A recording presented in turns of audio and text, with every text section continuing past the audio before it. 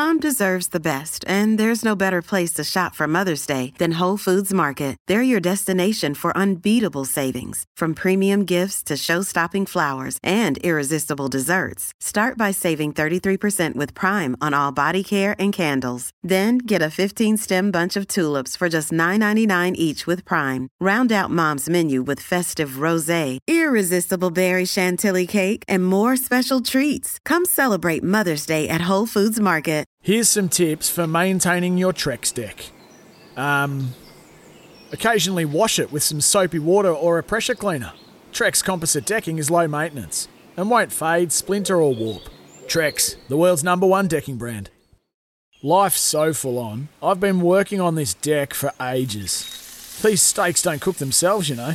Life's good with a Trex deck. Composite decking made from 95% recycled materials that won't rot, stain or fade. Trex, the world's #1 decking brand.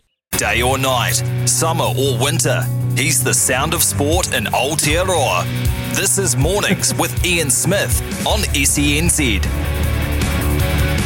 Morena, New Zealand. Good morning to you, good folks. It's 9:03 here on SENZ as we march our way very firmly to midday today on this Wednesday. A little bit mizzly and drizzly down here in Hawke's Bay. I see through Izzy's window. It was quite nice and fine in Christchurch. And to those people in Auckland, of course, our continued sympathies with you in terms of having to stay in that level that you're at now. But I guess you're getting so used to it now that each day is sort of mingling into the next.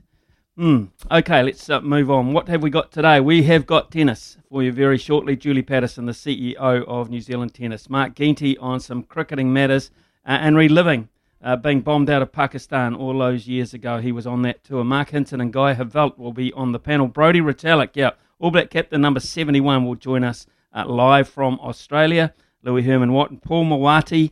We'll be talking horse racing and betting. Of course, we are a betting station, aren't we? Greg Murphy from motor racing fame, of course, just around the road, actually, in Hawke's Bay too. So Murph will be keeping us up to date on some motor racing matters. And Alan McElroy will be our sports no-joke victim of the day.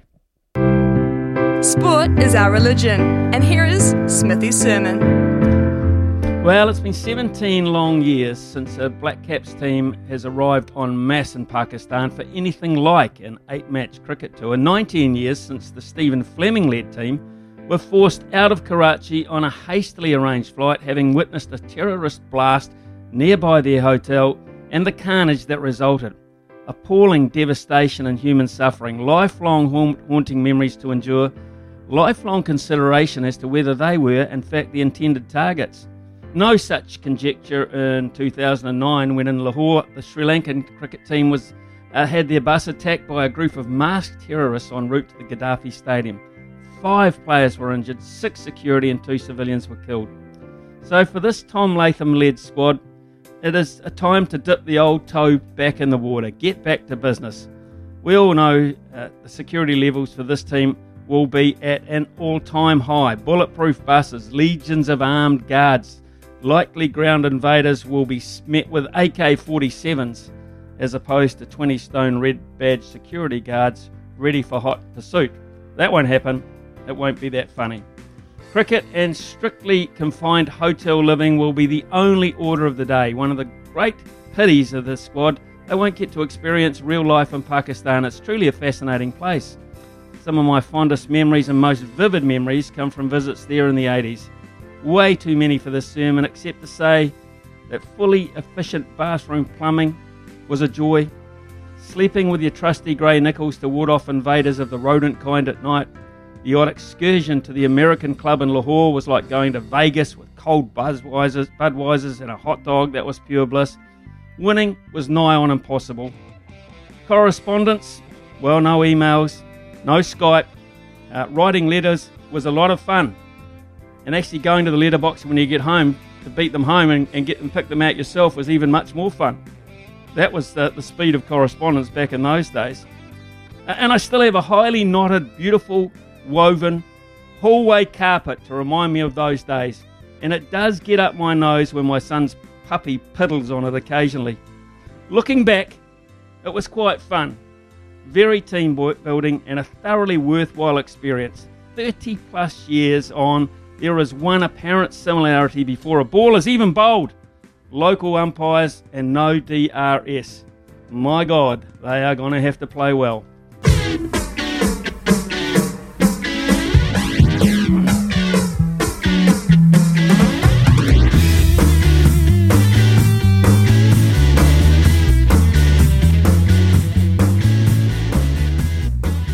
9:07 here on SENZ. Sunday's US Tennis Open final between the teenagers Emma Raducanu and Leylah Fernandez was one for the ages. An 18-year-old qualifier representing Great Britain taking on a Canadian teenager for the title, breathing fresh life into women's tennis.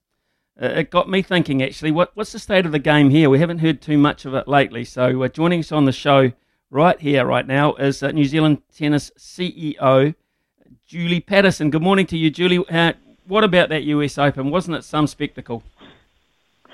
Was it ever? I think I have to say it was probably one of the most enjoyable Opens that I have ever watched. It was just, all of the unpredictability of it was just fantastic. I mean, it just seemed to get better. Even when you took it to the men's stage and you had that great carrot of Djokovic trying to equal Rod Laver and falling short, which meant he still got business at hand, and the emotion around that too. It just didn't stop. No, I know. Clearly we're going to talk about the women's event, but the whole tournament I thought was just outstanding, and that the men's final was, that was something to watch as well. The emotion and the expectation and just everything. It was just fantastic. So what did you make of the story, this Emma Raducanu story, this young lady who, who basically 3 weeks beforehand had been practicing tennis in Bromley, getting ready for the US Open. 3 weeks later, she's on top of the world. What did you actually make of her pathway through, unbeaten in 10 matches and also not dropping a set? Well, I think along with the rest of the world, it was a pretty incredible story to watch. And Leylah Fernandez, I mean, her story was no less incredible, to be honest. The names that she took out on her way through to the grand final. I think, there's a whole lot of, there's elements of age and lack of expectation that allows players, when they come through at this level, to just have the freedom that they don't have as that expectation builds around them. And, we've seen that with Osaka. She was a bit of not quite a bolt out of the blue, but that final when she beat Serena Williams. And, she just played calmly and no expectation and came through and won. And then the weight of the world came down on top of her. So my anxiety is that these two young players will be able to continue to live and play with the freedom that they've done so far to get to where they are now. Oh, I completely agree with you. That is the next step, to see if they can be shielded in some possible way. Let's look at the state of New Zealand tennis. I mean, we'd love at some stage to produce an Emma Raducanu or a Leylah Fernandez. What is our tennis looking like numbers wise, particularly at say young girls level, young women's level? Yeah, so New Zealand is pretty similar and reflects international numbers. So we have a pretty balanced participation here. We have around 47% female participation. So that's one of the strongest sports in New Zealand with female participation. But like all sports, we have a pretty significant drop-off in teenage years. So that's a real challenge, that sort of 12 to 18-year-old age group. Although it's a little bit older in tennis, sort of that 14 to 18-year-old age, we do see numbers drop quite significantly. So we're putting a lot of thought into and working alongside, other sports and Sport New Zealand around how can we battle that? How do we keep young women in sport? And for us, clearly, particularly in tennis. Well, it's up against sports like rugby, which is, I guess, becoming stronger. Women's basketball, netball, of course. But those are all contact sports, so it's got that in its favour because there is a fear amongst a lot of people about contact in sport these days. So at least it's got that on its side. Yeah, I agree. And, the irony of COVID has been that we have seen an increase in our participation numbers and our membership numbers. So I agree. I think people are looking for sports that they feel safer in. And you take away that contact, you're clearly able to play in a non-contact but also not close to the opposition. You can manage a game without having to get too close to people that you're not playing with all the time. So it does feel a lot safer. So when it comes to getting started or, developing your game, do you have a structure of satellite coaches or regional coaches as such, or is it basically a private thing? If you want to advance your game to any sort of level, you have to go private. So there's a mixture of both. So, there's definitely the professional private coaching or the coaches that are employed by the clubs. But one of our strategies has been around building a much bigger network of volunteer coaches. And I think that our opportunity is reducing the barriers for people to play in the sport, making it as cost effective as we can, which actually, comparatively speaking, if you take coaching out of it, tennis is really cheap to play. But if we have a much broader and wider acceptance of having volunteer coaches who can just get rackets into kids' hands and get them onto the courts, then those who choose to go to professional coaches can do that. Those that choose to just play because they want to have fun and hit a ball over the net can do that as well.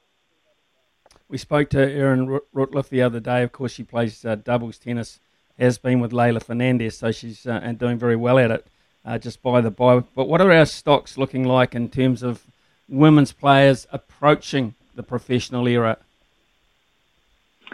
So our two best female players on the circuit at the moment clearly are Erin and Paige Hourigan, and the gap below that is pretty significant.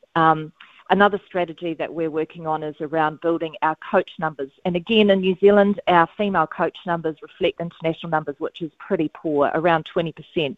And I think if we want to have more young women coming through in the game, we need to have more female coaches, more role models, and so that's a real focus for us.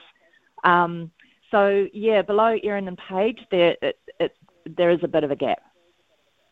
Be nice to be able to, somehow get your hands on someone like an Emma or a Leylah and just say, look, just come to New Zealand for, it's not possible at the moment because of what we're going through, just for a couple of weeks, just to go around the country and tell your story. No pressure, just have some fun in New Zealand environment. But of course, it's very hard to do that, to get that kind of encouragement from high-profile players around the world. I mean, we can't even stage our own tournaments at the moment, so you're up against it. Yeah, it is. It's very challenging. There's no doubt about it. Although if we look to the 2023 ASB tournaments, wouldn't it be amazing to have Leylah come out and play as Emma's partner, or as a singles competitor as well? So there's definitely opportunities, and fantastic for Erin to have such a great connection at such a level, and being able to hopefully leverage those relationships, because a lot of the ability to get players out to New Zealand for those tournaments is built on relationships, and so we've got a pretty good foot in the door here at the moment. You have, actually, and we spoke to Erin the other day. What a delightful young lady she is. Family concentrating on the doubles.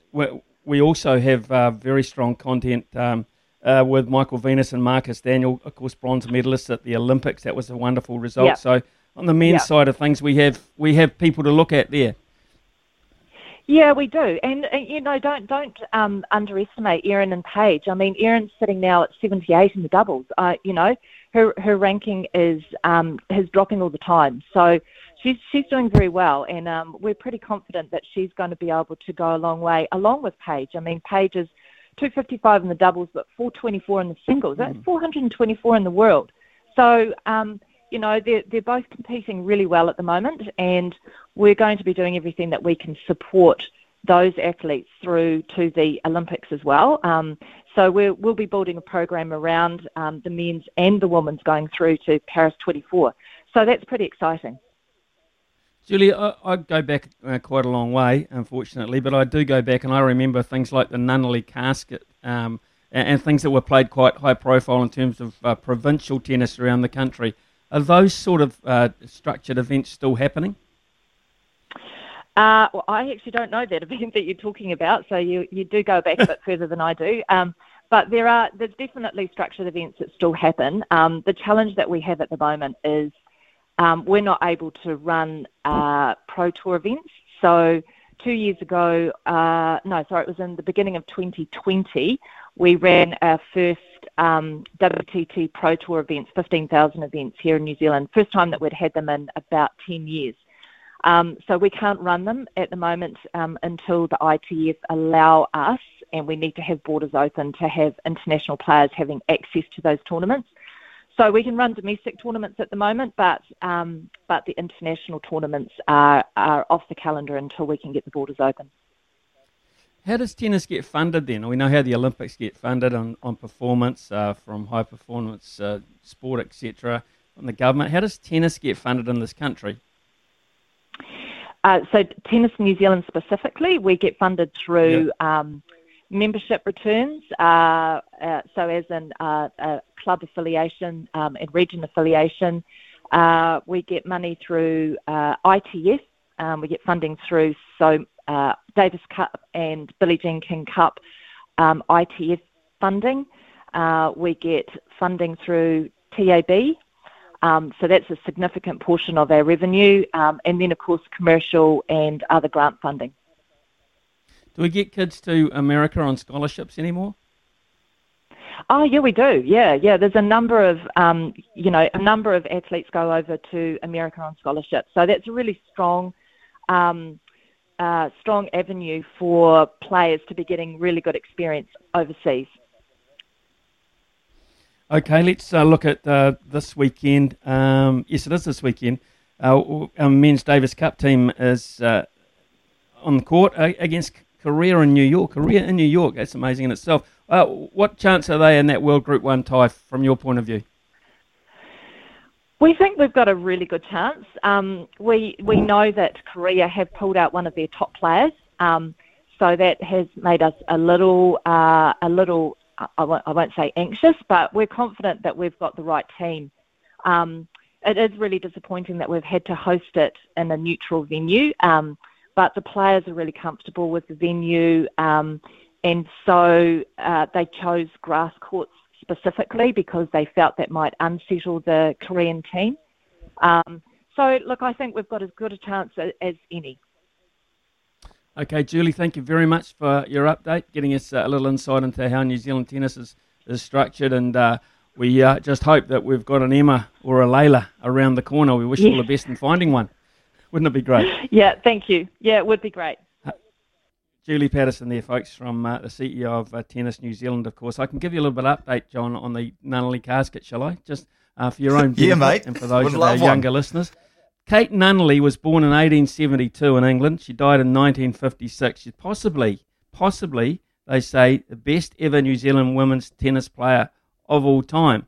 She immigrated out from England with her mum. She played out of the Thornton Lawn Tennis Club in Wellington, defeated Blanche Hilliard, who at that time was the women's Wimbledon champion. She took 2 mixed doubles titles with Anthony Wilding. She had all her tennis gold medals melted down into one trophy, which was called the Nunnally Casket. Awesome. And it was the symbol of New Zealand provincial tennis for a long, long time. That's the history of the Nunnally Casket. That's a great yarn. That's why I asked about provincial tennis, John, whether it was still up and running, and quite clearly it ain't. No. Anyway, so... I used to love going to provincial tennis, Smithy. It was big when I was growing up, when Alistair Hunt used to play for Canterbury. North Shore had a strong team, and down at Wilding Park in Christchurch used to get massive crowds for provincial tennis. But now, you don't even know that it's on. Like, tennis in New Zealand, Smithy, for me, I don't know, it's...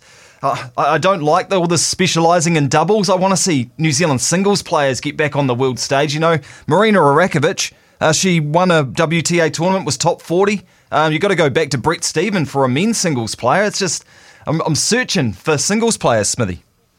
Yeah, I totally agree. John. I think it's something that we're going to continue to search for quite some time because, as Julie said, the gap underneath what we've got now is quite significant, and that is really a worry. And maybe a texting subject too on 8833 as parents.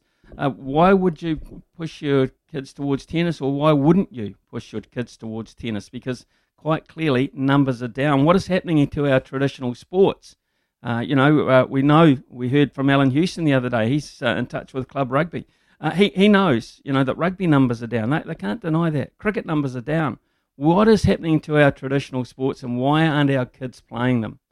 Maybe you can get back to us on 8833, or if you want to, phone 0800 150 811. I think it's quite concerning.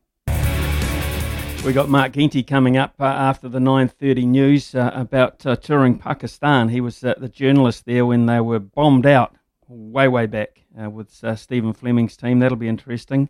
Mark Hinton and Guy Haveld on the panel. Broder Retallick, All Black captain number 71, will be coming into us around about 10:32 this morning. Texts are coming in regarding the tennis. Smithy, the power of tennis and TV to a certain extent, I assume.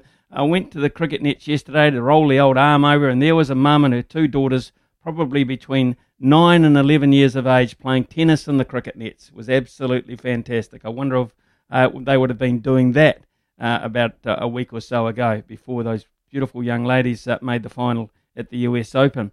I agree with John Day. It's just really rare run, that one.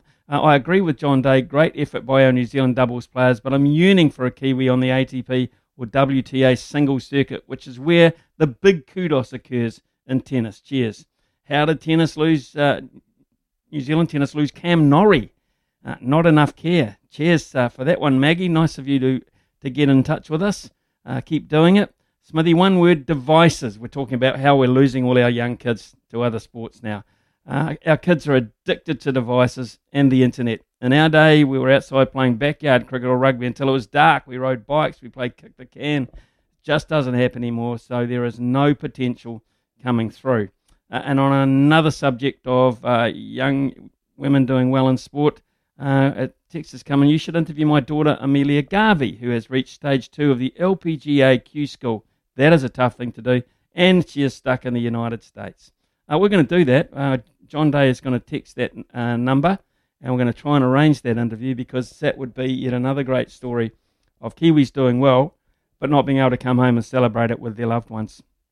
I think that's quite significant, because at the end of the day, that's quite a big and important thing to do, John. So if you can get on to that, my PA, if you can arrange that throughout the day, that would be nice. Yeah, mate, now that one of our listeners has agreed with me, it's got me in a great mood. So I'll do whatever our listeners say on the text this morning, Smithy. Yeah, I'm looking forward to talking to Big Brody. We might get a hint as to whether Big Brody will be stepping out again this week, and probably not. Pretty hard to get stuff out of the All Blacks midweek. It's 9:30 and it's news time with Trudy.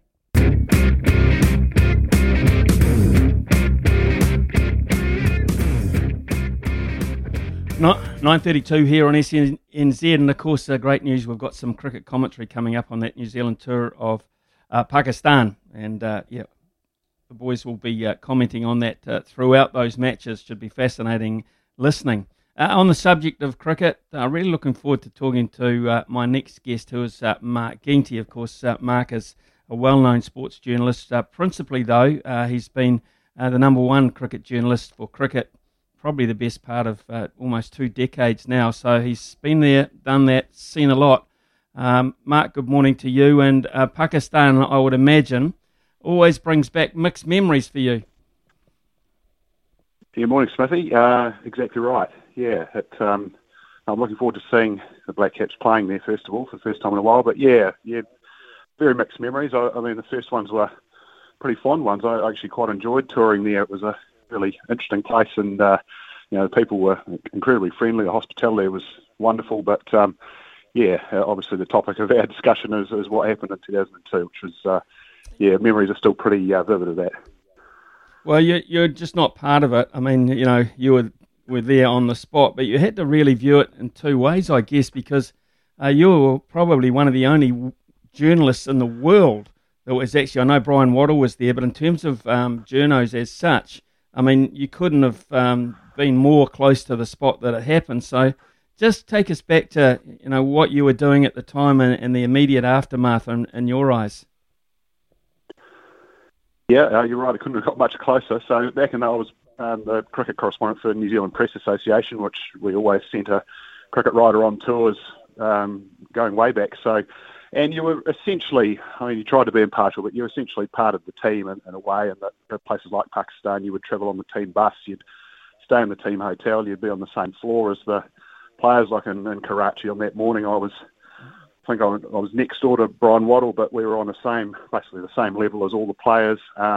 You're essentially part of the team in terms of the eyes of the hotel and the hosts. So, yeah, it was about 7:45 in the morning. It was the morning of the second test in Karachi. The first test had been pretty much a disaster from a New Zealand viewpoint, and Zaman ul-Haq had scored a triple century, which took some watching, and then Shoaib Akhtar, even off a short run, had carved through the Black Caps, and it had been a hefty defeat for them. So they were on a bit of a downer anyway. They'd gone to Karachi. It was the morning of the second test. It was about 7:45. I was still asleep, to be honest.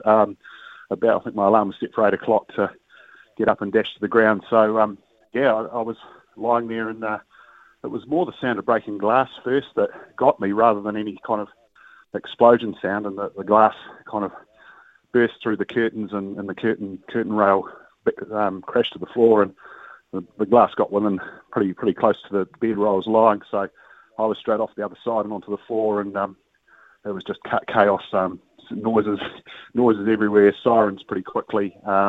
Basically, it happened right outside my window and the windows of most of the players, which is looked out onto the street, and the other side of the road was another hotel, which where the French and German naval engineers were staying, who were working on something in the Karachi port, and that was the target of the suicide bomber, who had driven his little Suzuki car into the side of the bus that was carrying them down to the port. So that happened basically on the road directly outside the Pearl Continental where we were staying, and I think it was a Hyatt or something on the other side, where incidentally Danny Morrison was staying as a commentator, and also Jeff Thompson, the former Australian fast bowler. Two of them were in that hotel, so they had some tales to tell as well. So basically it was complete chaos. I looked out the window, and I couldn't see any awful sights, but the bus was just completely disintegrated, and basically at that point we had to get out. So I walked outside, and Reg Dickerson, who's the Australian former detective, who's a long-time security expert, and is now with the Black Caps in Pakistan. He was there with his moustache bristling and bellowing for everyone to get the hell out. So everyone got down to the lobby and got out, and kind of reassessed where we were. But I think everyone was basically thankful that there were 14 or 15 deaths, which was horrible. But I think a lot of the Black Caps are pretty, well, obviously very shaken up and relieved that some of their number were probably very close to being caught up in it too. Yeah, at the time, I suppose there was a slight suspicion before you got the facts that the team, being a high-profile team in Pakistan, could have well been a target themselves. Yeah, absolutely. That was the thought. They were. My feelings at the time it was just a bizarre kind of surreal feeling. Just not kind of. I was a little bit. I wouldn't say it was fear. It was just sort of what's happening, and we're okay. Everyone's okay. Obviously, everyone in the hotel was okay. So it's just a matter of where to from here. But certainly there were some really white faces in the Black Caps lineup. They were terrified and thought that they'd had a go at them and tried to get them. But it became clear afterwards that it was they hit their target, which was the naval engineers. But it was outright fear amongst the ranks. I remember being out the front of the hotel, and we actually went round the side to the swimming pool area, which was deemed to be the kind of safest place, which was just by the car park, which was still pretty close to where everything was happening. And Stephen Fleming was there, and he actually had blood on his T-shirt because Dale Shackle, who was the physio, he'd actually been on the team bus, which was going to take the early arrivals to the ground, the early crew, and he'd actually been on the bus, and which was parked out the front, and the windows had blown in, and Dale was the only one who sort of bore the scars, so to speak. He had a cut elbow, and I just remember Dale was there, and he was okay apart from that. And Stephen Fleming had blood on his T-shirt, and he walked over and picked up a what looked like a car bumper or something, a piece of shrapnel which was lying very close. So a few of the players sort of peeked around the corner and had a look at what, the scene, which was pretty horrific by all accounts. I couldn't really bring myself to do that. But they saw, a few sights. So a man ran past with his arm missing, which was pretty horrific and pretty harrowing. And obviously there were a few bodies and some pretty awful scenes just beside the bus. So that was very, obviously everyone was shocked and appalled. And I think the first thought was how are we going to get home? And you got home pretty quickly. Of course, I don't think it was too long before you were ushered onto other transport and out, which must have been of great relief. I mean, the journalist in you, I suppose, still had to be slightly inquisitive because being on the spot, I guess people were expecting things from you, were they? That's right. Yeah, there's no basically no way out of, you can't really say, sorry, I'm not filing anything, I'm too shaken up. So, once everything was sort of put in place and we were, Jeff Crow, the manager, who very well, obviously he's a calm presence, the perfect guy to have at the helm in that situation. And he spoke a few words and basically said, we're on a flight in 4 hours. Just sit tight and, call my phone. I had a phone and a few of the players, used it to call their loved ones. And then I thought, well, I better do my job. So I actually got back up to my room. They deemed the hotel was safe. And so I sat there, with glass everywhere and the window basically open to the air with this, this crumpled bus outside and ambulances and things coming and going. And I filed what I could muster really back home, and I could still get a dial-up internet in those days. The phone lines were still working, so I managed to get a connection and filed my story home. And my colleagues in the office were fantastic and supportive and everything. And I filed the story through, and then packed my bags, and we all went downstairs and got on the bus, and which was basically full presidential security. Obviously, the roads were closed off, cops everywhere, and we escorted to the airport, and everyone breathed a great sigh of relief when we got there. Of course, that wasn't the end of it, and the coup de grace in terms of Pakistan hosting World Cricket was the Sri Lankan tour, where the bus was actually attacked by terrorists, and there was no doubt who the target was there. So now we find ourselves back there, Mark. Fortunately, you're able to, with modern technology, to cover this tour from the safety of home. And I'm not saying it's unsafe there now, because they've done their homework. I've gone back in there. Imran Khan, of course, is the Prime Minister. A wonderful cricketer. He certainly will make sure that every possible chance has been negated of any problem at all. You've written a story already, I see, with Martin Guptill being quoted as opposed to about bulletproof buses and things like that. So I guess in your mind, you've probably got a fairly clear picture of what they're about to go through. Yep, I brought back some memories of seeing some photos of the hotel where they're staying in Rawalpindi, which is, or Islamabad, one that's nearby. They're going to be incredibly safe because, well, they're going to feel incredibly safe. And as you say, I think things are a lot less volatile. I mean, there is a slight concern, concern among some about the Afghanistan situation and the Taliban taking over there, and whether that does spill over to Pakistan, and whether there's anything going to happen there, or any kinds of attacks or anything. So, but yes, they've gone through the process. They're confident. Obviously, Reg Dixon, who I mentioned before, is there. He's been there for 2 weeks, so they're pretty set on how they're going to be looked after. And it is a massive level of security, as Martin Guptill described. Bulletproof vans, motorcades, armed police everywhere, closed roads, hotel heavily fortified. So basically, they're going to be, they're in the hotel. They're going to get these vans to the ground, which will have 25% capacity. Spectators, I think, more for COVID-19 than anything. So I think the players all seem reassured that they're being well looked after, and they're feeling pretty safe. And incidentally, when we went back at the end of 2003, it did feel that way. The Black Caps went back at the end of 2003 with a few players out and Chris Cairns as captain, and they had a second string team. And I remember being on that tour and just feeling incredibly safe the whole time. So, obviously you can't 100% guarantee everything, but I think that level of security at the moment is it looks pretty good for them. Yeah, just finally, just looking at this series coming up, Mark, up against it, no DRS, local umpires, and a Pakistan side relishing the opportunity to get at us on their home conditions, and not our very, very, very top side. So what are you expecting out of this? Yeah, it's low expectations, I think. Like Bangladesh, really, there were low expectations, and the Black Caps exceeded expectations by winning 2 matches with a second-string lineup.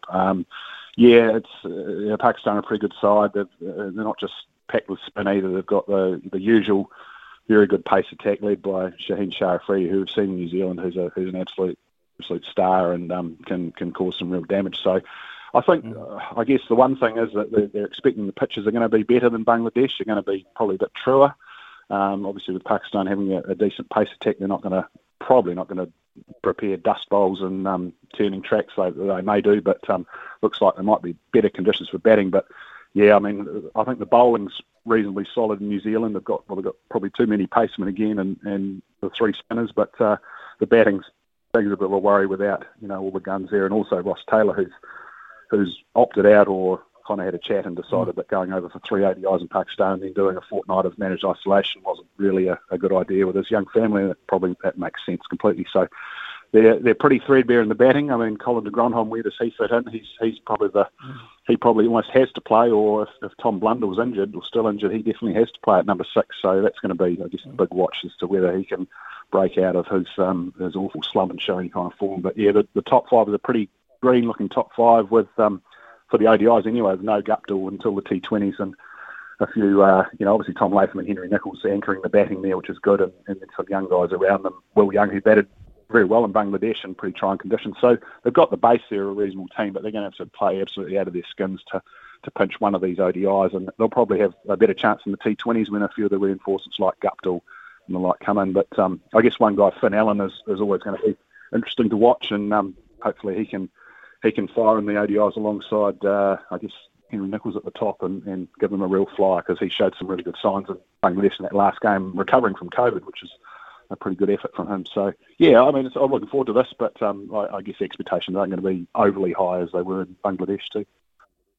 Hey, Mark, thanks so much for reliving those horrific scenes and those harrowing moments that you'll never forget as long as you live, and I'm sure the Black Cap squad members won't ever forget that either. Thanks so much for your work too that you're doing in cricket and keeping us updated as they make their way around the world. Been fascinating chatting to you.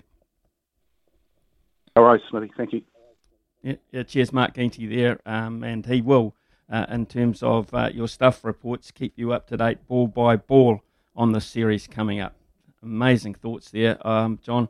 I can only echo them. I was bombed out of Sri Lanka in 1987.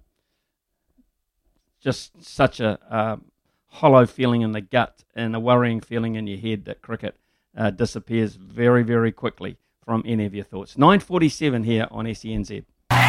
Superman! Nothing gets past Smithy.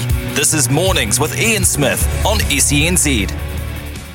Yes, it's just actually thinking of it. The New Zealand cricket team has been involved in 3 or 4 of those pretty horrible incidents overseas, and there was 2 in Sri Lanka. 2 in Sri Lanka, one in 87 and one in 1992, which split the team. When in 87 the team decided to come home, and 92 parts of the team decided to come home. And those players, I wouldn't say their careers were greatly affected by it, but certainly I think the coach, Warren Lees, he suffered as a result of wanting to come home, and a very strong family man. So, yeah, I'm not sure that would happen in this day and age. I think you'd be all out anyway, but I don't think you'd suffer as a result of making that kind of choice. Also, we just got one text in about Aaron Smith being out of the Rugby Championship, playing for Manawatu.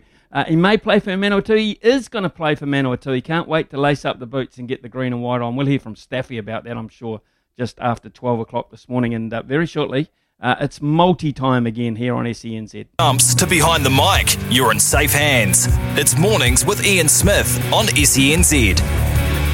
You got to know when to hold up, know when to fold up, Smithy's Multi. know when to walk away, and know when to run. Bet live on your favourite sports. Download the TAB app today.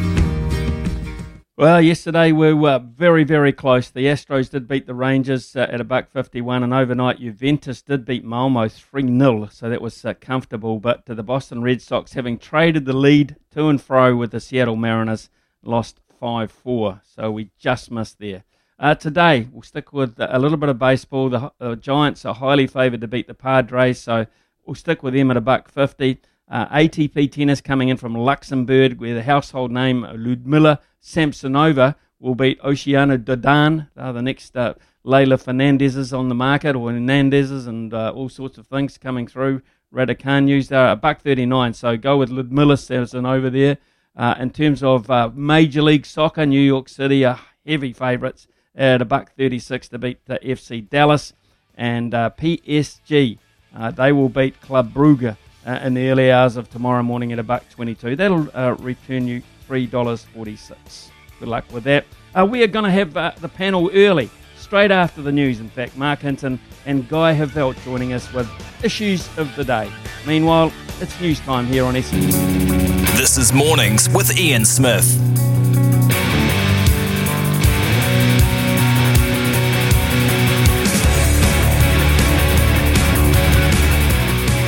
Talk, big opinions, the panel. Talk to me, yeah. 10:03 here on SENZ, just slightly early panel today. Mark Hinton from Stuff, of course, with all that great rugby writing. In particular, Guy Havelt from TVNZ. The subjects of the day, interesting ones for me. We hinted this morning, gentlemen, in our chat with Julie Patterson, that tennis numbers were down across the board. We've heard about rugby numbers and some of those other sports, cricket in particular. We're struggling. How do we get our kids, Mark Hinton, how do we get our kids back to playing the traditional sports, or is it almost a lost cause? Well, it's harder than it used to be, Smithy, and g'day, Guy. No doubt about it, because just of the range of sports and the, I guess, kind of the accessibility, the visualization, I guess, or the ability for people to be able to see these sports now, so much more. There's so much more range of choice for kids. So it is tougher for the traditional sports. But, hey, here's a memo. Make them more accessible, make them more alluring, and make them fun. And you might find traditional sports get more kids involved. Look, it's about establishing role models, isn't it? Why is basketball so popular with kids these days? Because of the NBA, because of the visibility of basketball as a sport. It promotes I guess, you see the guys up close, they're real personalities on the court and off it, and so forth.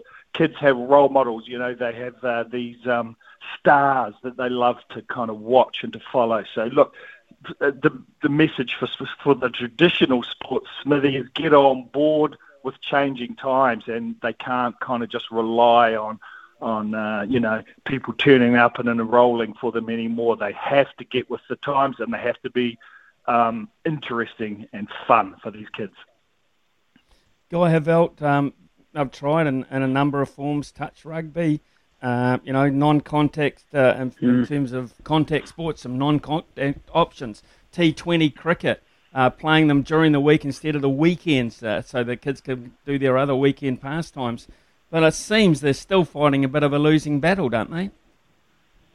Yeah, morning fellas, morning Smithy, morning Mark. Look, it's an enormous issue really for these traditional sports, and I wouldn't want to be running them at the moment, because these kids these days are so, they're into different things to what we used to be back in the day. And to pick up off Mark's point, I think it's a great point that for too long now, rugby, if I can take that for example, the players have just been trained to the nth degree to not do anything exciting off the park. And you look at guys like Israel Adesanya and people from the UFC and Stephen Adams and a couple of other Kiwi sports people, and they're fun off the court or off the field or whatever their playing arena is.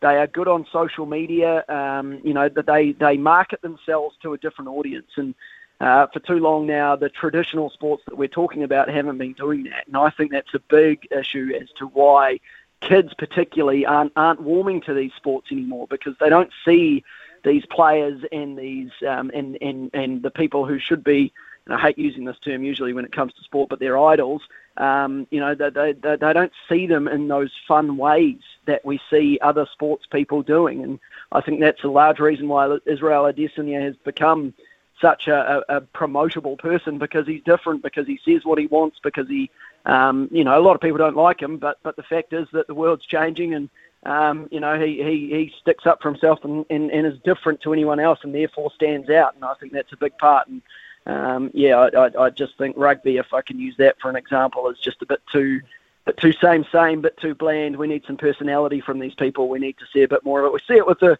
Black Ferns and the Black Ferns Sevens, but when it comes to men's rugby, it's just so same and so boring. Yeah, well, you make a good point there. And Mark Hinton, obviously in the rugby areas where the numbers are dwindling, particularly in late secondary school, and Colts particular thing, they've tried to come up with these rule changes to make it more appealing. I mean, here's a game for us. It's our national game. It does have role models. It could not get much more coverage than it gets, yet it's still losing those numbers. To me, if it doesn't work in rugby, can it ever work? Yeah, no, it possibly can't. I mean, the model is different now, Smithy. Skateboarding and surfing and kite surfing and all these different, sports, they just weren't around, 20, 30 years ago, maybe even 10 years ago. There's just so much more sport climbing, UFC, all these other sports. I mean, the field is just so different now. And, rugby has to kind of understand that it's just not going to capture, the percentages that it used to. And what it has to look to do is to do, I guess, more with the people that it does have to open up those pathways to be better with less, basically, because I think that is just the reality of the modern landscape. So, Guy, the last time that they really get controlled into a situation where they have to play sport and they're guided, and supervised, it's pretty much secondary school, isn't it? So, is that the point they're losing them? Is it secondary school that's got an issue here? Yeah, I think so, and then I think it's probably just after secondary school as well, where in school you are around your mates and you get to play in teams and that sort of thing, and then you get out of school and people aren't there's no way of doing that. You either have to join a club or you don't play at all.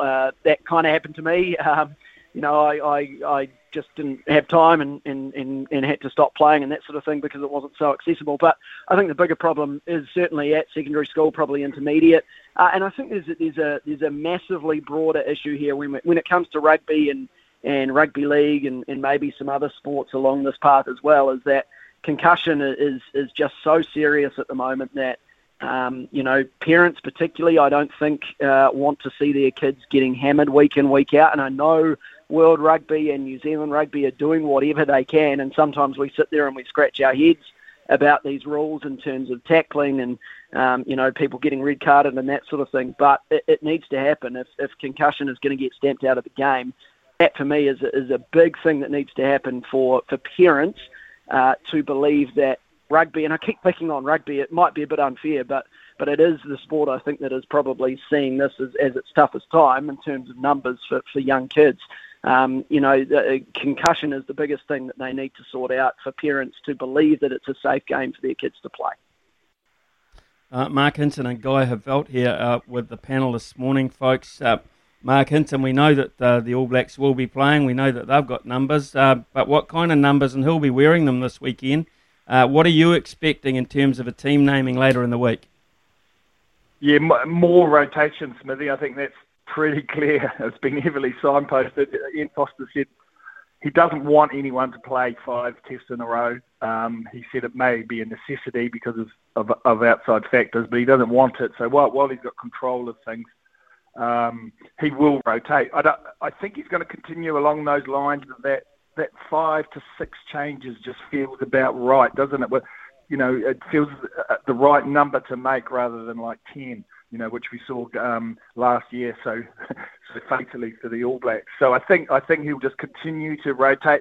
He's lucky because he's got guys like Cody Taylor, Ardie Savea, Patrick Tuipulotu and Ofa Tungafasi coming back on board this week. These are normal kind of frontline players. It's not guaranteed starters, sort of guys that do start regularly. So I think just through natural attrition, he's going to get some rotation, and I think people like Dalton Papali'i, Akira Ioane, even the Beauden Barrett with that suspect calf, Brodie Retallick, time to give them a rest because we know what's coming. 2 tests against the Box. Look, this All Blacks team, Smithy, Guy, I don't think I've seen depth like the All Blacks have got right at the moment, and that's one thing we have to credit Ian Foster with. He is building incredible depth, and depth wins rugby tests, but it mainly wins tournaments like the World Cup. And the depth of these All Blacks at the moment is amazing, and they are prepared to use it, but they've just got to continue to be judicious. So I like that sort of 5 to 6 changes. So, okay, I guess you're pretty much of a similar opinion, Guy, because as Mark pointed out, we've had so many hints come in. One thing that where depth is going to be further tested, though, is at halfback, with the news coming through that Aaron Smith will not join them at all for the Rugby Championship, and still, we're waiting to see even later on in this particular elongated tour. What do you make of that news? Well, firstly, I think it's wonderful for the provincial competition. It's going to be fantastic to see him out there, hopefully week in, week out, until he does join up with the All Blacks. If he does this year, I think that's a positive side to this. And also, I think halfback might be where they're tested. But in saying that, I was impressed by TJ Perenara, and I've been impressed by Brad Weber as well. I think they've got 2 pretty solid options there who they can call on, whoever they decide to go with this weekend. I think will do a decent job. Look, I'm starting to. I still think that, and I don't want to go down this path too much. I still think that Scott Robertson probably should have been the All Blacks coach, but I'm starting to warm to what Ian Foster's doing with this team. I think the last 2 weeks they've been very impressive. Last year was a tough one to get any sort of consistency in their game plan, in their selections, and the way they were playing. They seem to have hit the ground running so far this year. Yeah, the opposition's been a bit weak, and I suspect the test will still come against the Box, but I've been pretty impressed by what they've done so far. And as Mark rightfully says, the depth is just so strong now that you could pretty much pick whoever you wanted out of that squad, and you'd be confident in them doing the same job. What I would like to see is Beauden Barrett remain at 10, and he probably will because Mo'unga is obviously not there yet. I've loved what Beauden Barrett has done in the 10 jersey, and I'd like to see him just be given a few more opportunities there to strut his stuff before Mo'unga comes back and probably gets his shot. It's an interesting one, Mark, isn't it? Prior to not going on this tour, I think you probably would have thought that Richie Mo'unga was a lock in terms of that position. But we get that reminder of Beauden Barrett and just what he has to offer and what he has done for us in the past. Clearly, the signs are still there. What do you make of that 10 jersey now if they were both there and they were playing a World Cup final this weekend? Oh, absolutely. Look, first things, let me just say this. Aaron Smith's not news. It's been dressed up as news today. There's nothing news in that. When they announced last week, Richie Mo'unga was the only All Black, only stay-at-home All Black heading over in time to make it for the very last Box week. Let's not forget they have to do 2 weeks of quarantine, hard quarantine when they arrive. That was an automatic that Aaron Smith wasn't there. So that's been dressed up as news today, but it's not. His baby's not due until November. He's probably not going to be on the tour either. That's not really news. But anyway, Richie Mo'unga versus Beauden Barrett, intriguing. It really is. Beauden Barrett is coming into fantastic form. I'm a little bit worried about his body. Remember, not so long ago, he mentioned that he'd been dealing with an Achilles tendon issue that bothers him, has to manage his training workload. 18 months or so he'd been dealing with that. Now we've got this calf that's sort of cropping up. So can he last at the ripe old age of 30? But he is playing fantastic rugby. And right now I would have that Beauden Barrett playing the flick out the back pass to Luke Jacobson in that sort of form, Smithy. I would say it's a 50-50 call. Richie Mo'unga has the more consistent body of work, but Beauden Barrett, as we know, is a world beater on his day. And when he's coming back into this sort of form, he can win you matches. Look, that's a 50-50 call. Either one of those guys does a great job. It's a great luxury for Ian Foster. And if you held a gun to my head, I'd say pick Richie Mo'unga. He's younger. I think his body's a bit stronger, and I think he's just more consistent. But I would not be at all disappointed to see Beauden Barrett start a World Cup final for the All Blacks. Guy, we'll just change tune to cricket, and we're hearing through the grapevine that Colin de Gronholm's had a haircut. Would that necessarily mean? Would that necessarily mean he's going to get double figures this time round, or should he even get a chance? Well, geez, the haircut is that blew me away this morning. Geez, he looks completely different. Maybe it will make him a different player. Look, I think his time's done. I know Bangladesh T20s in Bangladesh. You can't really put too much into that because the pitches were an absolute dog, and he's obviously not in the first choice selection in terms of T20s because he wasn't in the World Cup squad. In saying that, his body of work now over all three formats, over the best part of the last 12 months, has been pretty disappointing. Daryl Mitchell has been consistently good in that Black Cap side. You've got Jimmy Neesham there as well. I just think those two guys have leapfrogged to home now. He's been great for New Zealand on numerous occasions with bat and ball, but unfortunately I think his time's up, and I would say, as I say, across all three formats, I would probably have Mitchell in the Test squad, maybe in the one-day squad as well, or fighting out that side of things with Jimmy Neesham. But I think, de Grandhomme's days for me are certainly done. Are done, if not numbered, at least for the Black Caps. Interesting. I tend to agree with you, actually. Our standards are too high to permit that kind of run of poor form. We don't need that, and I think Daryl Mitchell, right here and now, would be my choice if they had to go up against each other, and that's not counting Neesham as well, obviously. So that for that. Obviously, we've been talking about hints about All Black selection. There's been a hint from Jacinda, Mark Hinton, that you may well have an opportunity at some stage in the future to either order a takeaway meal or pop out to your favourite restaurant. So in terms of that, let's just finish on a slightly more jovial note, shall we? What are you looking about? What are you dreaming about in terms of your cuisine requirements when you get released? Oh, Smithy, stop hinting at these things. This is torture. For those who aren't in Auckland, who can eat freely and don't have to cook their own meals every night, you are very lucky. Look, undoubtedly, it's something that you dream about at night. What is going to be your first meal back in the relative freedom of level 3/2 or whatever? For me, it's Thai. I dream of having my Thai. When I've denied my Thai for more than a week, it's a good mixture of health and taste. And when I'm denied it, I crave it. Crave it like a pregnant woman craves her marshmallows or whatever. It's Thai for me. I don't know. What about for you, Guy? What do you dream about? Oh, mate, I can't wait for some fresh fish. I'll be going straight to Fishsmith in the Herne Bay, Ponsonby region, the best place for fish and for fish tacos and calamari burgers. I'm salivating just at the thought. Oh, my word. I can't wait. Hopefully we can get out of this at least into level 3 next Tuesday, because now that you've brought that up, Smithy and Mark, all I want is a little bit of fresh fish on my plate. Okay. Please. Okay, Guy. Tip for the future, Guy. If you're looking like going into lockdown again, get some goldfish in. The other one for me is Mark Hinton. If you don't get out and get your Thai very shortly, the All Blacks better play bloody well, hadn't they? Otherwise, the tone of your articles might change. I'm trying not to let my food denial get me grumpy, Smithy. I'm trying to stay happy, and luckily my wife's a very good cook, so I'm getting by. Good on you, lads. Absolutely fantastic to hear from both of you this morning. That was Guy Havelt, of course, TVNZ, Mark Hinton, who writes some wonderful stuff on stuff too, particularly in rugby, and he loves his basketball as well. So, and we now know he loves his Thai food, and Guy Havelt will be at the fish shop, first chance. 10:21 here on SENZ. That was the panel.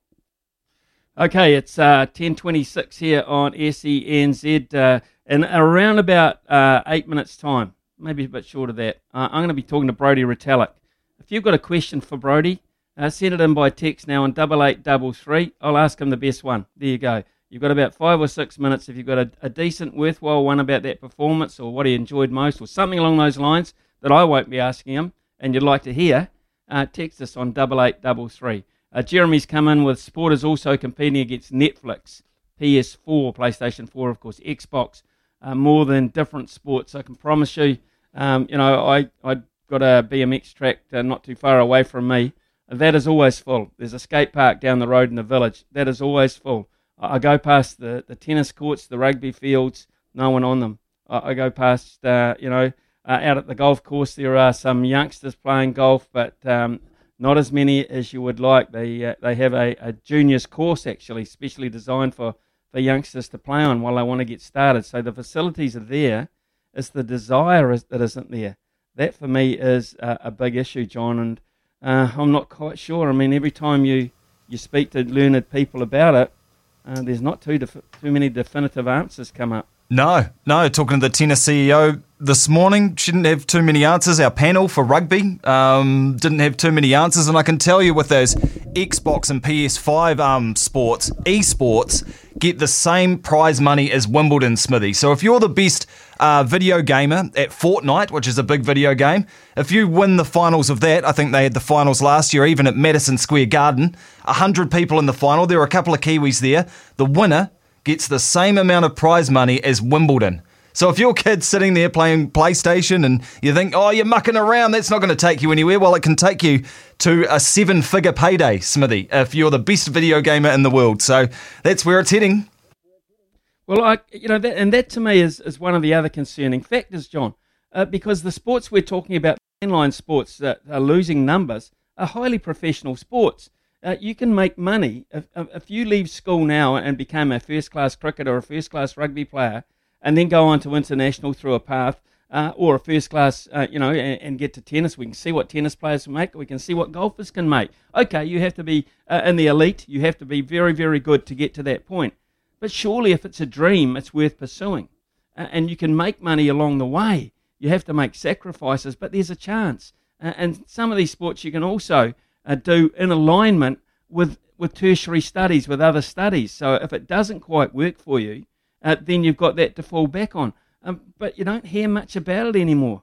Yeah, is it the sacrifices? Because they're so big. All the athletes we talk to who make it talk so often about, I couldn't party with my friends anymore. I had to go away and, be by myself pretty much in this high-performance environment, give away a lot of things that normal young people do to become this incredible athlete. Is that the big barrier that's standing in the way? Like, if you want to become professional, because it is professional, you have to be a professional at a young age. And young people don't want to do that, Smithy, I guess, in the 14 to 19 kind of age group.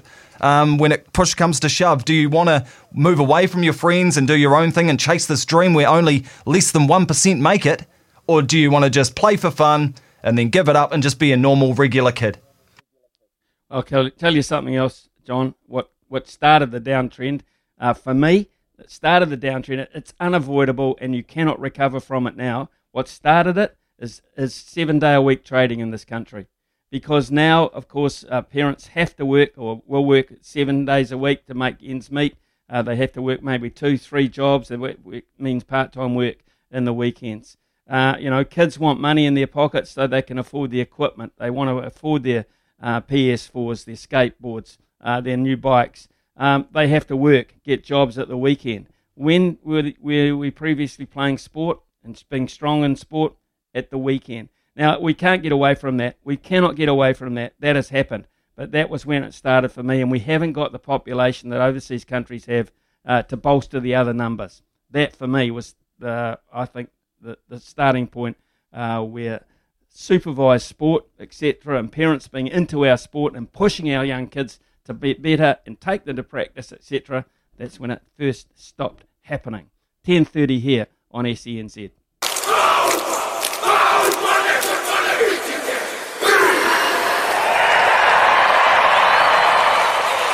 For the first time in his storied career, Brodie Retallick stands at the front of the All Black haka.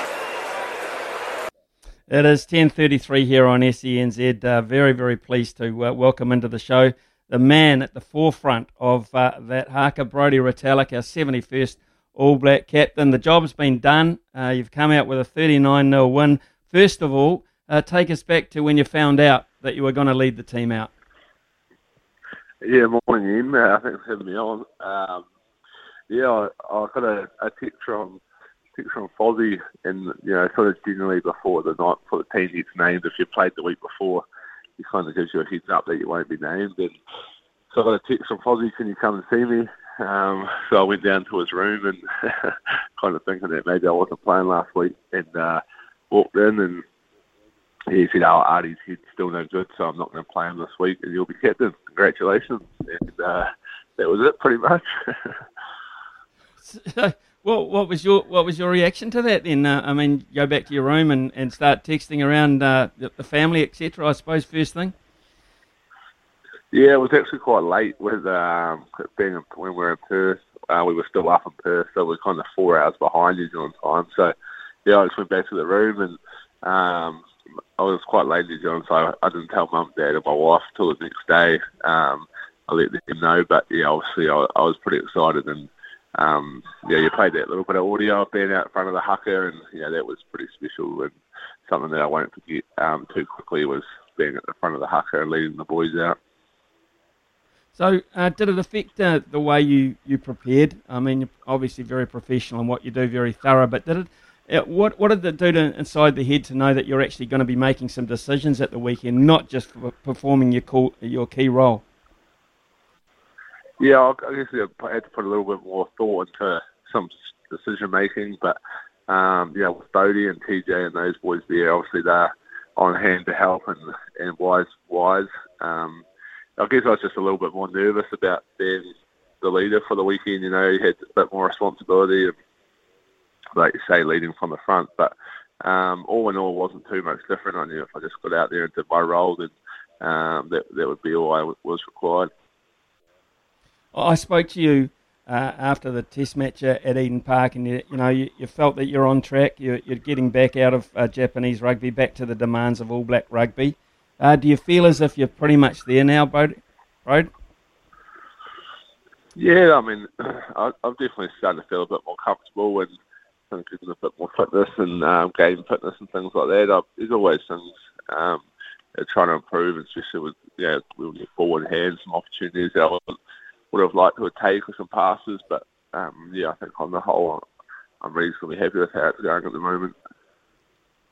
On reflection of that performance, 39-0, what did you make of now that I know you've done countless media interviews straight after the game, but just reflecting on it 2 or 3 days later as you prepare as a unit for the next one, what have you taken from it, and what are you looking to perhaps as a unit to improve on?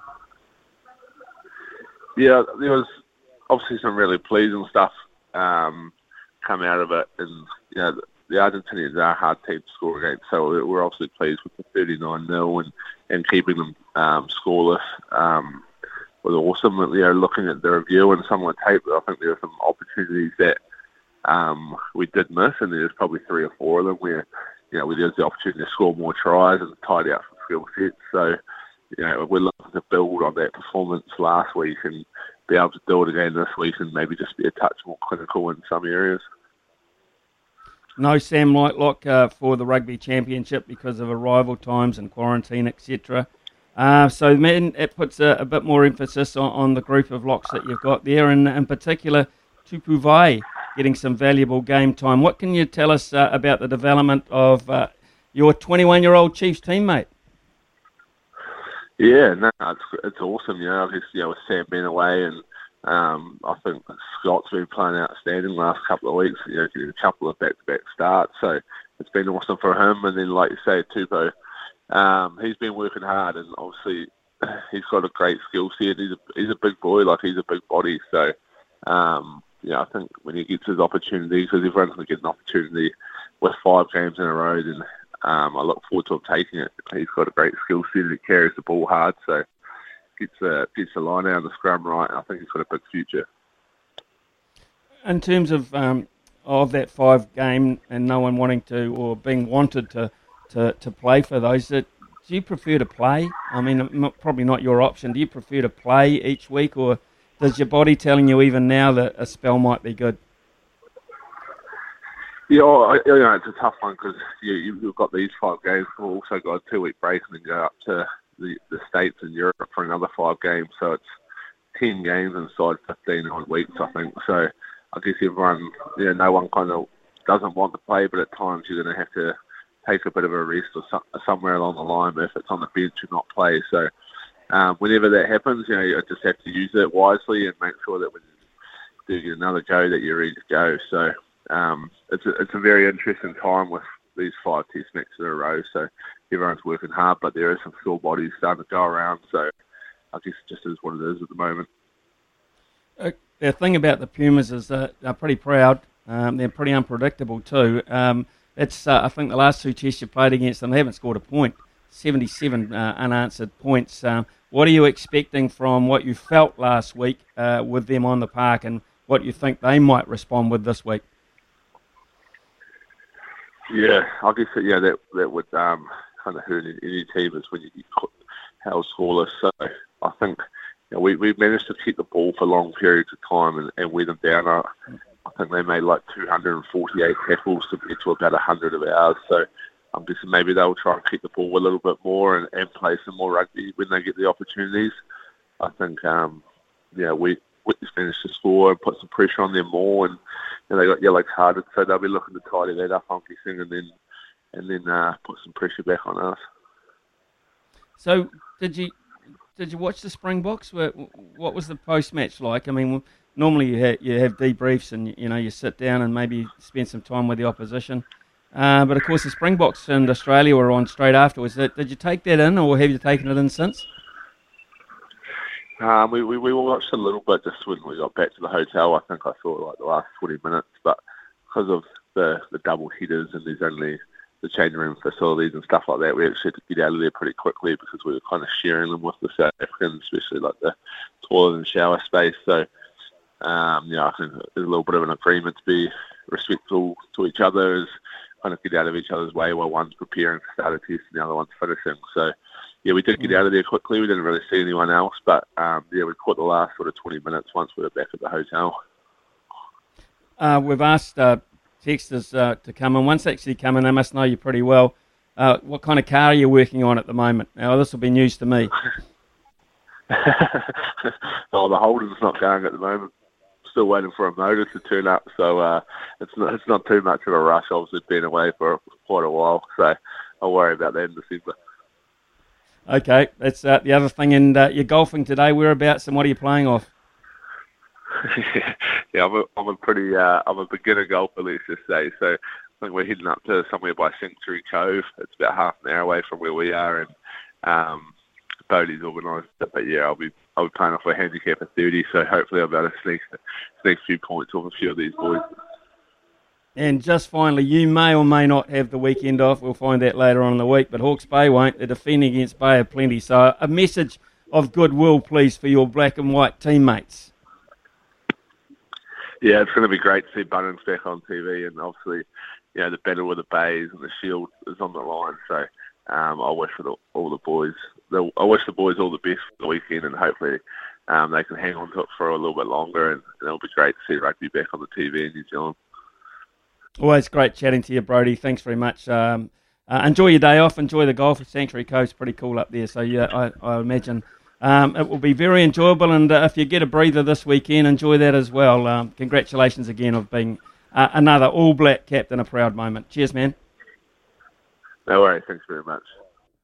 Yeah, Brodie Retallick always makes himself available to us too, and that is one of his other great traits. He's very approachable, very open, and a really good advertisement, I think, for the All Blacks. 8833. Texts are coming in thick and fast about how you feel about junior sport and which direction it's heading. At the moment, it seems perhaps not the right way. And then after that, of course, before 11 o'clock, Louis Herman Watt and a visit to the TAB. Behind the mic, you're in safe hands. It's Mornings with Ian Smith on SENZ. Yeah, and it's 10:48 too on SENZ.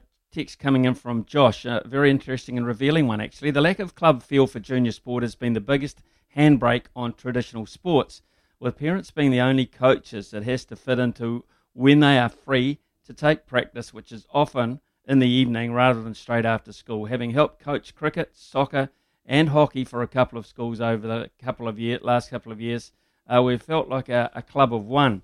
I've also been the junior coordinator for a Surf Life Saving Club for the same time period and our numbers have risen by 300. Get this, 300%. I put that down to it being held at all the same time, so the kids know their mates will be at the same venue, even if they are in a different grade.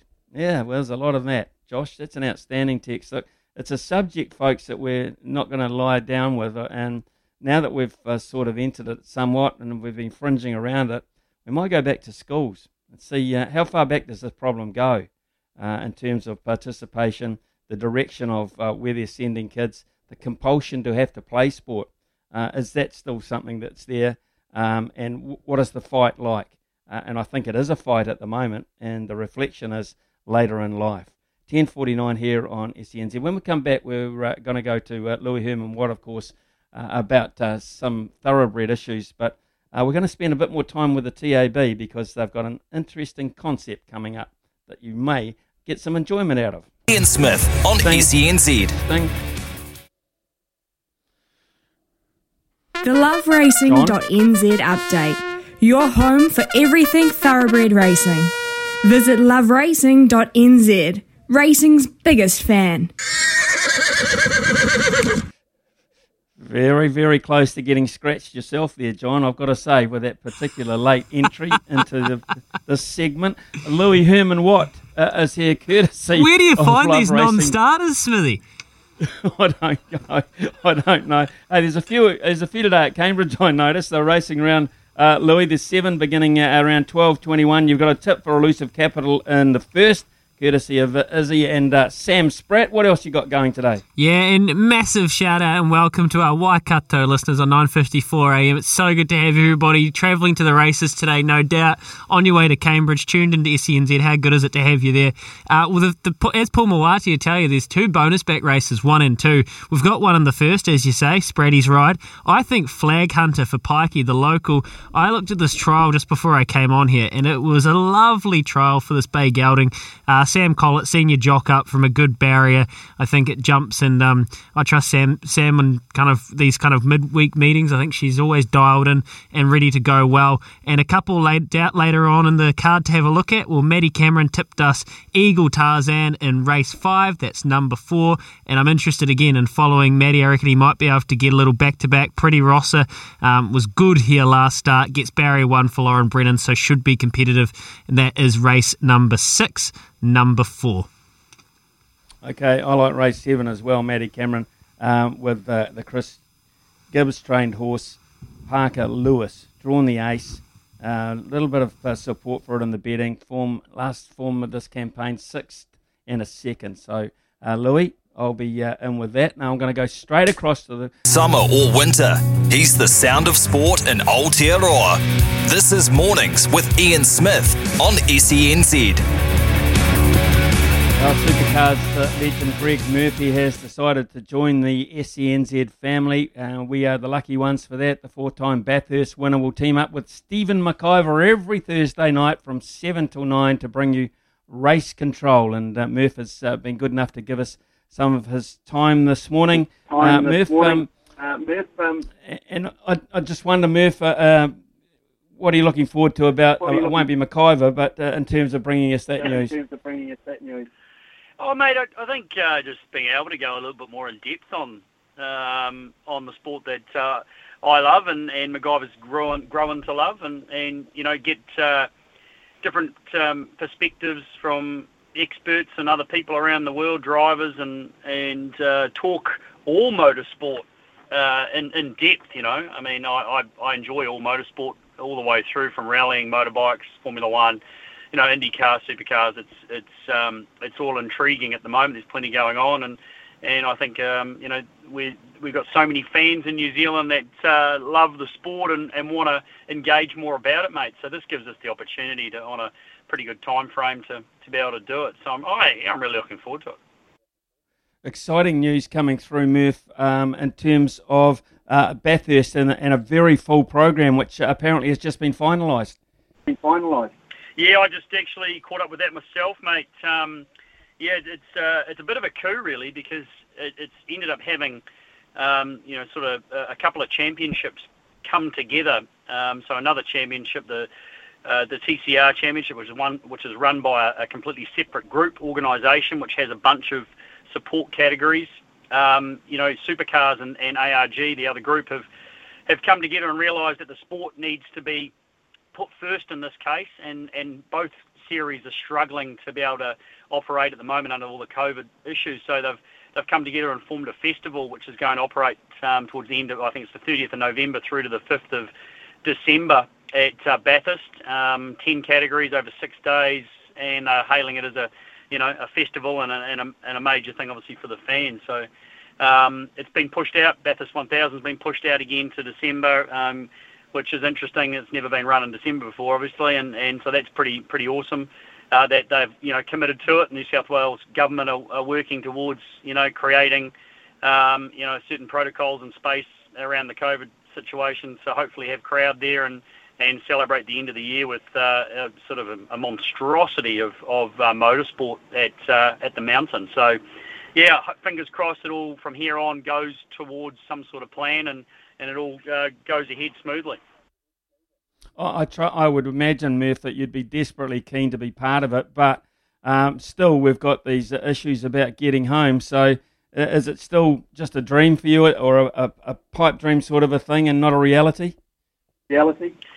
Mate, I think there's a tiny little candlelight at the end of a tunnel at the moment, still sort of just burning, but it's still going to be tough. I mean, we do have a little bit more time, and obviously what happens in Auckland in the next couple of weeks is going to be a big part of what we can do moving forward. If we are allowed to have some sort of home quarantine, home isolation situation, coming back from Australia, something like that, with full vaccination, which I'm about to do now, then maybe it's going to be possible, but there's no chance of getting through the MIQ process and getting a spot and having it on the right time and to make that happen. And to be honest, mate, I can't justify sitting in a hotel for 2 weeks just to be over there for a few days doing that event. I mean, I really want to be there. It will be awesome. And if the wild card for me and Richie Stanaway can't happen this year, then we will just work towards maybe trying to do it next year. But it's still a little bit early to make the call on it. Fingers crossed. In terms of the title, Shane Van Gisbergen, has he basically got it wrapped up? I think so from here. I mean, what a challenge for all those guys. The rhythm has gone again for them all, and I think that probably does work into the favour of Shane more so when they do get back into action, which hopefully is going to be next month. They're looking at having a couple of double headers, one in Queensland and then one in Sydney and New South Wales towards the end of November before they go to Bathurst. So sort of 4 more sort of normal races and then the finale at the 1000. But, I think, as I say, I think it'll work in his favour a little bit more, this big gap and the fact that a lot of teams and drivers will lose that rhythm. He'll fall back into strength very, very quickly. So I would say so. I'm just hopeful that they get to have, a decent run to the finish again after such a, struggled season. Greg Murphy and Stephen McIver have got a show here on SENZ 7 till 9, folks. It's called Race Control. I'll be crossing the whole motor racing spectrum as they look at events coming up and those that have just been. I want to talk a little bit now, Murph, if we can, about Formula One. We saw a McLaren 1-2 finish at Monza. Can you remember the last time that happened? A 1-2 was, I think I saw the statistic on that one the other day. It was 2010. So 11 years ago. They haven't won a race since 2012.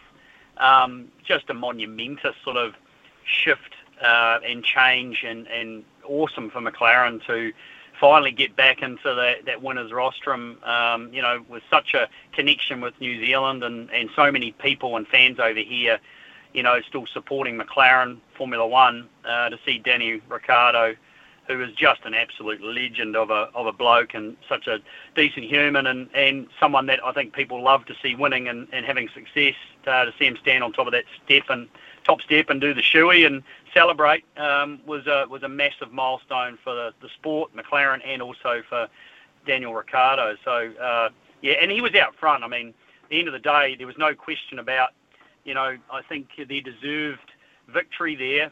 He was off the front row, managed to get the lead, was pretty comfortable at the front. So, all the drama that was going on behind, I think he had it under control. And I don't think, regardless of the crash with Verstappen and Hamilton, I don't think that was going to affect it. I think he was going to win that race. They're saying that Halo system potentially saved Hamilton's life. Tell us a wee bit about that, and would you agree with that?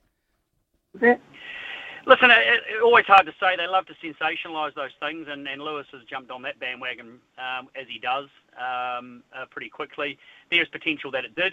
Uncertain, because you don't know unless it wasn't there, but definitely it probably did change the outcome, I would say.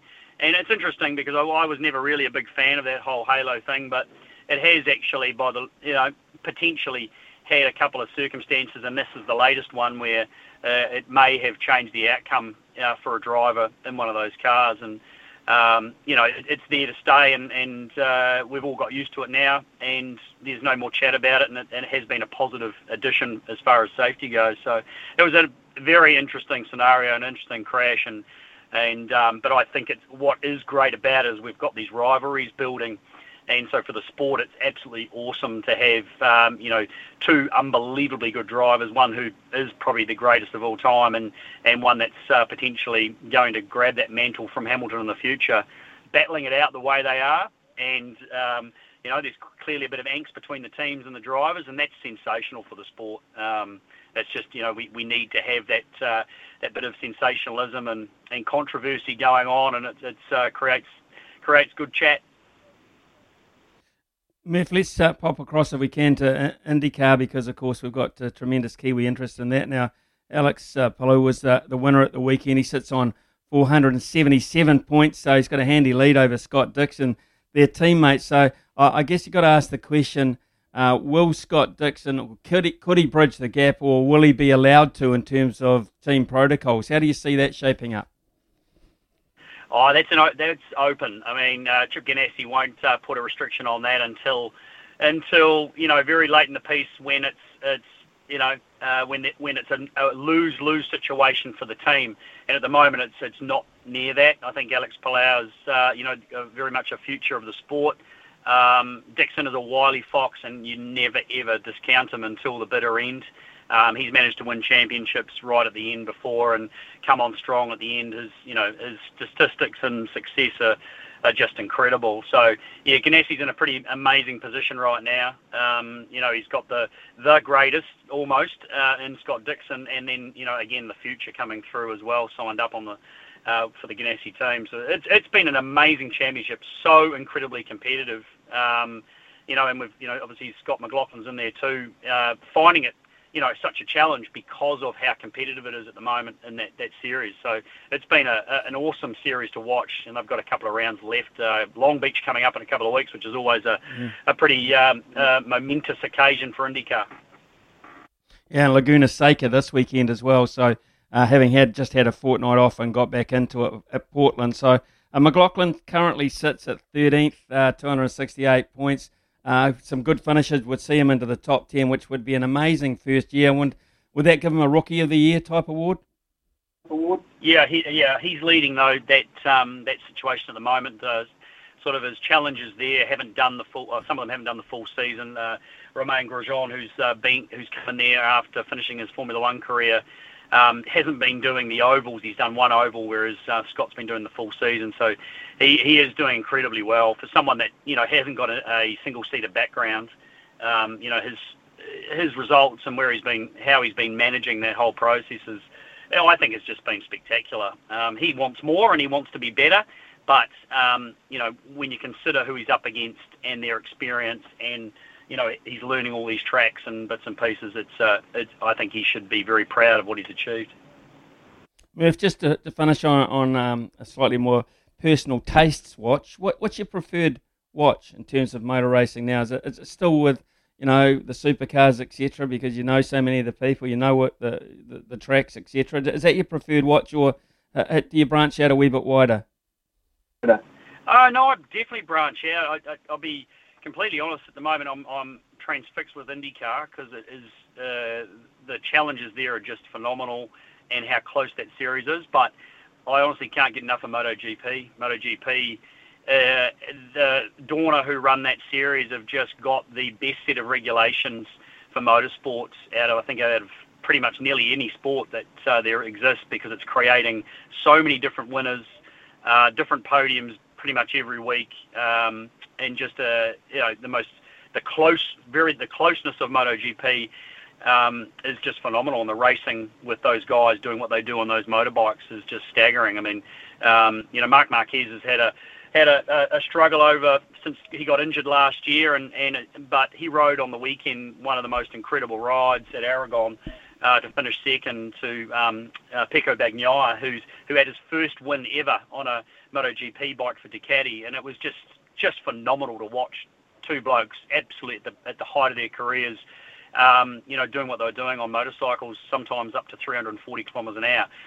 So I'm a big fan of that, and I appreciate their skill level. But there's so much good stuff going on at the moment in the world of motorsport. Are you a car collector or a memorabilia collector, mate?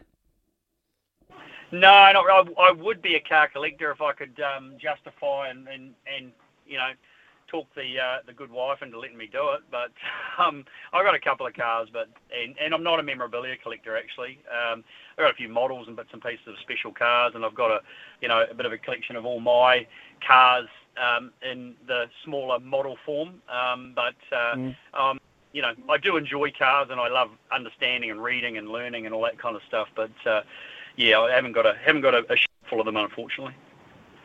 Okay, Murph, thanks very much for your time this morning. That's 7 to 9 Thursday nights with Stephen McIver, when they will take a look at everything in terms of motor racing. We just got a great roundup from Murph there personally anyway. So, Murph, thanks so much for that. Look forward to listening to that show tomorrow night. It's 11:16 here on SENZ.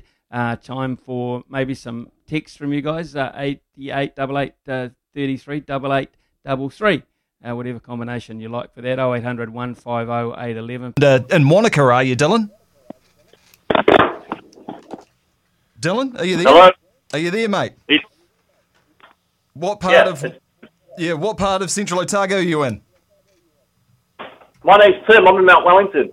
Oh, Tim in Mount Wellington. I've gone to the wrong guy. See you, Tim. Dylan, Central Otago. How are you, mate? Yeah, how you going, mate? Oh, there we go. And you're a genuine Central Otago person? You're not, absconding from Auckland? Excellent. No, mate, no, not my holiday home or anything like that. No. And which part of Central Otago are you in? I'm in Alexandra. Alex, beautiful part of New Zealand. Must be heating up there too nicely. Yeah. Well, the way it works, Dylan, is you get 3 sporting categories, you choose one, then you get 3 questions right, you win $50, but if you get a question wrong, then Smithy can stump you and you can leave with nothing. So, your sports today, cricket, basketball and golf. What are you going to go for? Oh, I'll have a go at cricket. Cricket, give it a go on. Smithy's in the mood for a stumping, so good luck to you. Thank you. All right, cricket questions. First question. You may have heard this guy, Don Bradman. He had a test batting average of 99.94. Second on the all-time list of averages is another Australian. Who is it?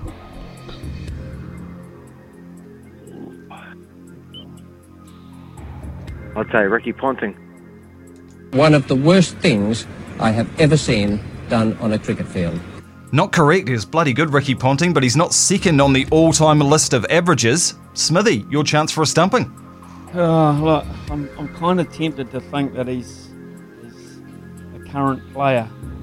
And I've got 2 in mind. I've got Steve Smith in mind, and I've got Marnus Labuschagne in mind. I'm gonna go to Steve Smith. He's got him. He's out court. Nah, Steve Smith, number 3 on the list. This guy is quite forgotten because he only played 20 tests. But Adam Voges, with an average of 61.87, is second on the all-time list of averages in test cricket, which is quite amazing. Adam Voges. So you're still alive, Dylan? Nice. All right, we just talked about these guys, actually. Pakistan duo Wasim Akram and Waqar Younis were one of the best pace bowling combinations world cricket's ever seen. Who took the most wickets and who had the better average? Now, the answer's not the same for both of these. So first, who had the most wickets out of those two? And second, who had the better average out of Akram and Yunus? I'd say Walker Yunus took more wickets and Akram had a better average. One of the worst things I have ever seen done on a cricket field. Not good, Dylan. Smithy, another chance. So that means I can't lose, doesn't it? Potentially. So who had the most wickets, who had the better average? Well, Akram had the most wickets. Yunus had the best average, surely. Just a couple of chips down the wicket, right in the slot, and away it goes. Unlucky, Dylan. Sorry, mate. A bit of a stitch up there, but give us another go another day. Yeah, that's not fair. No, life's not fair. Good man. Now, Tim, redemption. I went to you first. No wonder you were confused. You're from Mount Wellington. Welcome back. Yeah, mate, no worries. I've forgiven you already. Well, you're way more forgiving than Smithy is. He hasn't forgiven me for a lot of things. But we'll get on to question number 3. Get it right, you will win $50 from the TAB. Your question is, the Black Caps are currently ranked number 1 in Test cricket and number 1 in ODI cricket, but where are they ranked in T20s? I think they're up there. Or they're down there. I'll say 4th. Just a couple of chips down the wicket, right in the slot, and away it goes. You have smashed that to the boundary. Well done, Smithy. You missed out on the second stumping. Yeah, I have actually. I go back to that original one about Adam Voges. Look, mate, I could have emptied the keg. I'd never have got that. I'd have been there all night, so I don't feel too bad about missing on that one. But hey, Tim, outstanding effort. Yo. Well done. You'll be stay on the line, my friend, and John, he'll never do that to you again. He will never cut you off on pass like that again. Stay on the line. We'll get your details, Tim. Well done. You are a winner here. And Stump Smithy, you get that $50 worth of TAB vouchers. 11:37 here on SENZ. It's just about time for our comic spot of the week. And this morning we're going to catch up with a fellow by the name of Alan McElroy, a Kiwi Irishman who's got a weird football team that he supports with that background. This is Mornings with Ian Smith on SENZ. Favourite thing about New Zealand is Maori culture. Because being from Ireland, we have a lot of similarities. We share rich cultures full of storytelling, songs and art, especially when it comes to tattoos. I got this tattoo recently. It's a harp. It's a symbol of Ireland, Leinster and Guinness. But the idiot doing the tattoo thought it was a radiator. He said, "Why are you getting a radiator tattooed on your arm?" Right? So jokingly I said, "To keep me warm in winter." And he said, "Great idea, bro, because sometimes when I'm cold I forget my coat." And that was a weird conversation, but it got weirder. I seen him 2 weeks later, and he couldn't wait to show me his new tattoo. He got a small portable gas cooker tattooed on his arm. He said, "You can't bring your radiator to the beach, can you?" "No, genius!" And just walked away. Absolutely brilliant. That is Alan McElroy, folks. Good morning to you, Alan. Welcome to the show. An Irishman, obviously. An Irishman now, and died in the wool Kiwi, I would imagine, along with that. Let's clear up one thing. I got citizenship. Yeah, go ahead. Just clear up one thing. McElroy, we associate Rory, of course, but you're McElroy with an E, so no relation there. But are you a McElroy Rory fan? I'm a fan of anyone that's from the island. So you wish them well, and it's great to see him doing well. You don't expect anyone to be great at sports coming from Ireland, you know. So when someone does well, you're quite proud. What brought you to here? What brought you from Dublin to New Zealand, mate? Came over, other than a plane, came over with my ex who had family here. So I was in Vancouver for a year before that, and I was ready to move. So Auckland came up, well, Hamilton, but I didn't stay there too long. And then Auckland, and I've been here for years, I think. 10 years, 11 years. So Irish can the Irish people generally can make the most of most situations. What are you making out of level 4 again, mate? Level 4, it's because before we went into lockdown, I was touring around New Zealand with a Scottish comedian, and we're doing an Irish and Scottish show. So I was out every night, so it was hard to hit the brakes. So I've been cooking. I started cooking and making videos and sharing them on social media, funny cooking videos. And I host comedy quizzes live every Tuesday. And because of that, I was getting some private work, some businesses that wanted some fun over Zoom. Zoom is a nightmare, but if it's keeping us busy and it's helping to pay the bills, then I'm all for it. But yeah, I've been busy every day. It's great. Alan, how do we catch up with some of your work then? What's our best avenue? Instagram I use a lot. Instagram I use more than anything else. Facebook, so Alan McElroy, Al_McElroy on Instagram, and just I make a lot of silly videos and use the dog and just comedy bits, mainly to keep me busy. Because the last lockdown came obviously as a shock. So, and I did the quizzes online to keep me sane, to give me structure and a routine. And then the feedback I got from people that did the quiz was that it helped them with their mental health. And this lockdown seems to be a bit tougher for most people. So every Tuesday, last night, there's a lot of people on Facebook Live, and we're all having a drink together, cracking jokes. These people don't know each other. They're all over New Zealand and some in Ireland. And everyone's just having fun and joining in. And that helps. That's a great distraction. Sounds fantastic. Sounds really, really cool, man. Hey, listen, I do know a little bit about your background. You are a Liverpool fan? A Liverpool fan? I am indeed. What's that? Yes. Yeah. It's a great accolade to have as a human being. I love it. And now we're playing well again. So we went through, because I started supporting Liverpool because of the Liverpool players that played for Ireland. Obviously, I'm a massive Republic of Ireland fan, or especially I was when I was a kid.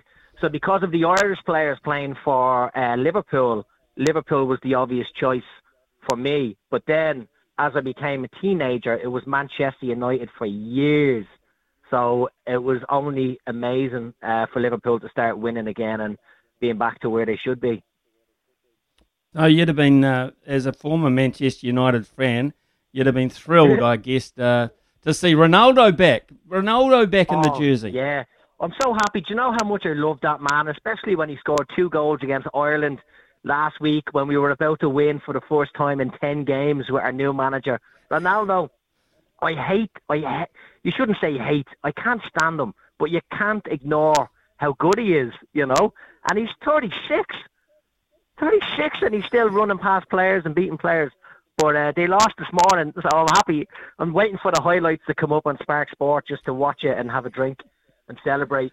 they believe this or not, anyway, but they lost to a team called Young Boys at Wankdorf Stadium. At Wankdorf Stadium.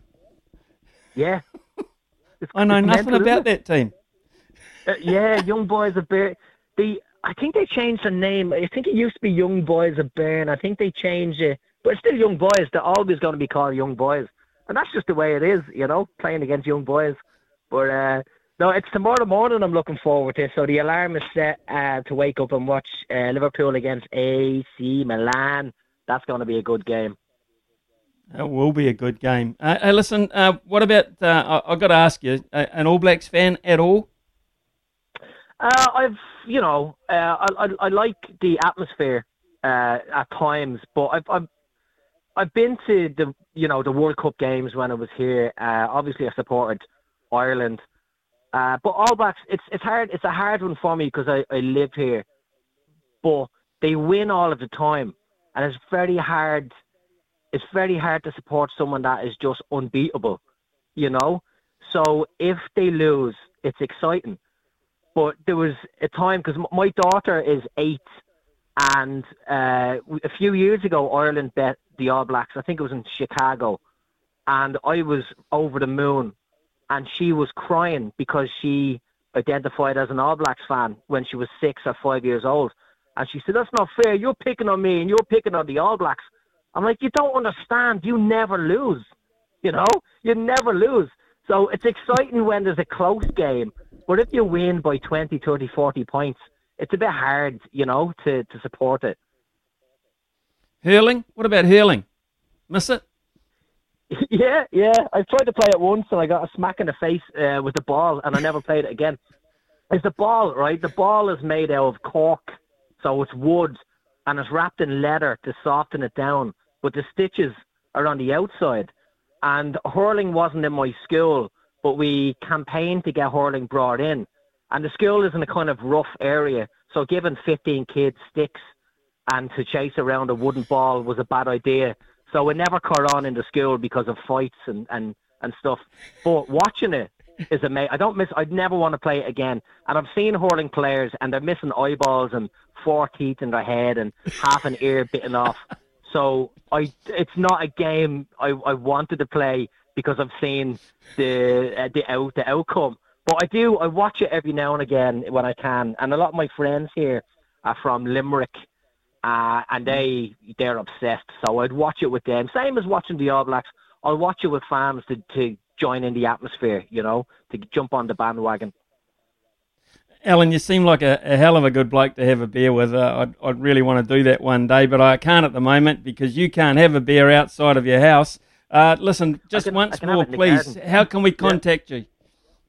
If you look me up, Alan McElroy, ALANMC. ELROY, or on Instagram, Al_McElroy, or on Facebook, comedian Alan McElroy. I have a website as well. It's my name, Alan McElroy, alanmcelroy.com.